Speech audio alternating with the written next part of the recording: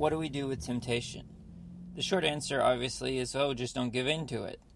But in a more holistic way, in a more thorough way, how do we not give in to temptation? And more than that, why does it have such a grip on us? If you find yourself in a situation where temptation is overwhelming you, that is a signal that you've given up on something which is vital to your health. It probably means that you've given up on a dream. You've given up on an adventure that your life could be. I don't know if it's writing a book. I don't know if it's becoming a pastor, starting a business. But if you give up on the dreams, on the things that could make your life rich and filled with highs and lows and risk, then you will find yourself being overwhelmed by temptation. Temptation appeals to that part of you that says you're small, you're empty, you're weak, and you'll never be anything but that. So you better take this apple and bite in while you can, because this is the best your life is ever going to get. Something that happens as we get older is we give up, is we leave the realm of risk. Early in life, there are certain things which each of us go through which involve a huge amount of risk. Things like finding our spouse. The highs are highs, the lows are lows. When you fall in love with someone that loves you, that feeling is like nothing else. And when the person doesn't love you back, that's a low low. And as we get older, as we settle into our life, we start to avoid any resemblance of risk. Today's world is perhaps richer than humans have ever been. A poor person today has certain things that the richest person didn't have 200 years ago. But why are we so depressed? Why can't we feel any of it? Because we don't voluntarily risk anymore. Life has certain risks that are so painful that we don't voluntarily sign up for anymore. Losing your job, losing your house, these are all things that we fight against, risk that we fight to mitigate. So when we're done coming home from work, when we're done trying to hold things together, the last thing we want to do is voluntarily risk at all. But then we find ourselves overwhelmed by temptation and not understanding what went wrong. Because you are designed to continue creating, and creating involves risk. Something that has seeped into the Christian world, at least in America, is sort of a dualism. The idea that if something is human, then it must be bad. If something is natural, then it must be evil. I would take it a different way.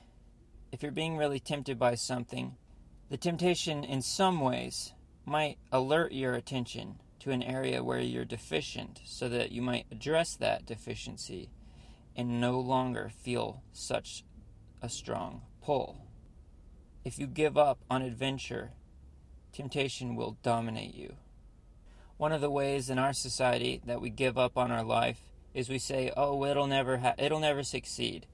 You might think, I want to write a book because I had that one idea I thought was really good. And no one will ever buy it because I don't even know how to get a publisher. And if I did, I wouldn't know how to go around and talk about the book. And I don't have any book writing friends. And so, it's not worth it.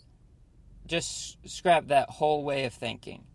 Write the book if you're the only person who ever reads it, because you'll be a different person after writing it. If none of you listen to this, guess what? Next week, another episode is coming, and you cannot listen to it either.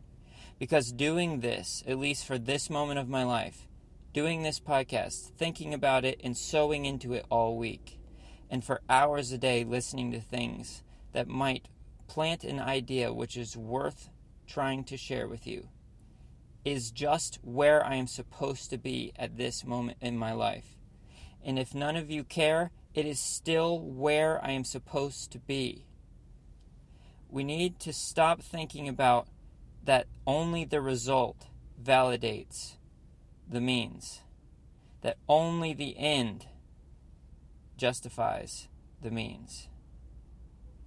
As the old hymn says, though none go with me, still I will follow. Maybe God has called you to do something. Maybe you feel this strong pull to do something good, to do something hard, to do something that will take a lot of effort over a long period of time. And there is absolutely no guarantee that it will amount to anything. But just in stepping up to the challenge, every single day as you step into the fear, as you step into the risk, that you are in the place, in that moment, each day, that you are supposed to be in the universe, that you are stepping into the role that God has for your life, that you are in the right place at the right time. That feeling, we need to be aware of that feeling. We need to be in tune to be able to have enough intuition to feel that feeling. That, oh, this is what I'm supposed to do. And if it doesn't look like a success from the outside, I am still supposed to do it. I have been called to try. The other extreme is people that don't ever think about how they're being perceived. They have no self-awareness. And we fear being that person so badly that most people just quietly die inside and then drink away those feelings or distract themselves away from those feelings. Those feelings are trying to tell you something. They are a signal that part of you is dying, and it doesn't have to die. The only reason that part of you is dying is fear. If you write a book and no one reads it, who cares? If you are supposed to do that, then do it anyway. If you are supposed to start a podcast, if you just even have an idea that maybe you could be of some use by doing that, then I will put my email in this description, and I will tell you every single thing that I know that is helpful to get started. I can't give you something I don't have, so if you were obviously to ask me to help you with something that I haven't done, then good luck. I can't give you something I don't have. But if you want to start a podcast, just for example, I will be able to help you do that.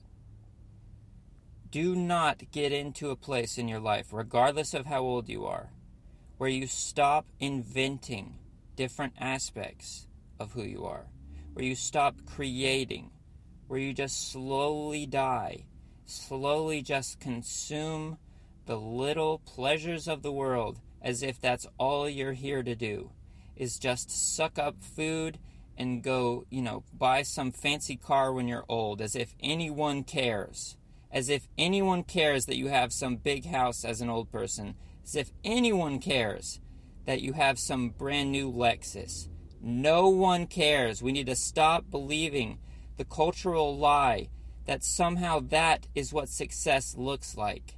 Success looks like using the pain of your life, mixing the pain of your life, the pain of the things you did wrong, mixing it with your unique set of traits. And then what is that blend?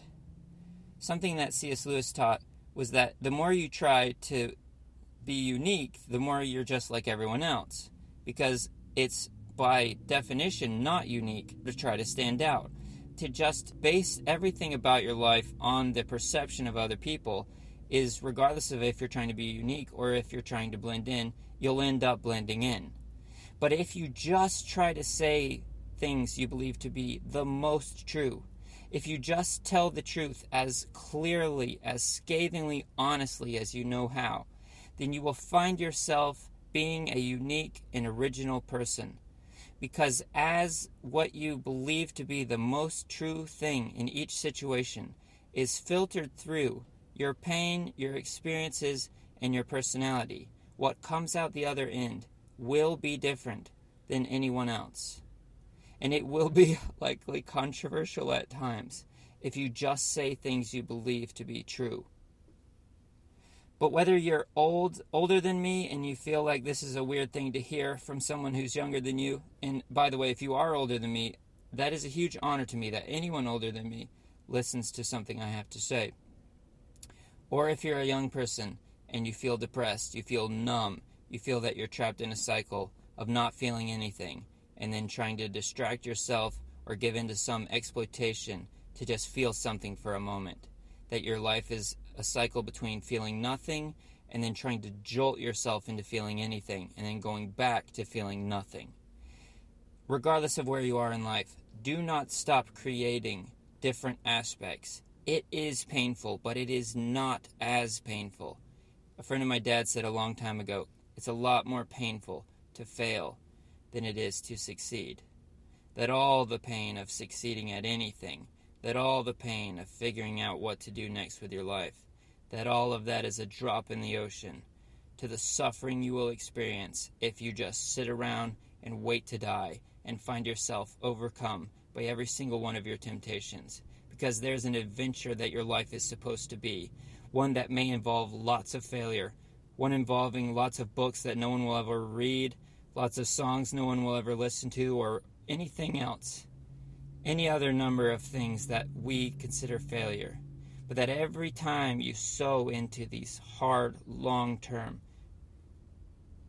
adventures, you change, and you are forever changed after that. Though none go with me, still I will follow. The way to kill temptation is adventure, is competence, is to be so invested in something that God is using your life for uniquely, that any crumbs the devil would throw at your feet are no longer seen as the best you can do. If temptation is overcoming you, then you instinctively believe that giving in is the best you can do. I disagree.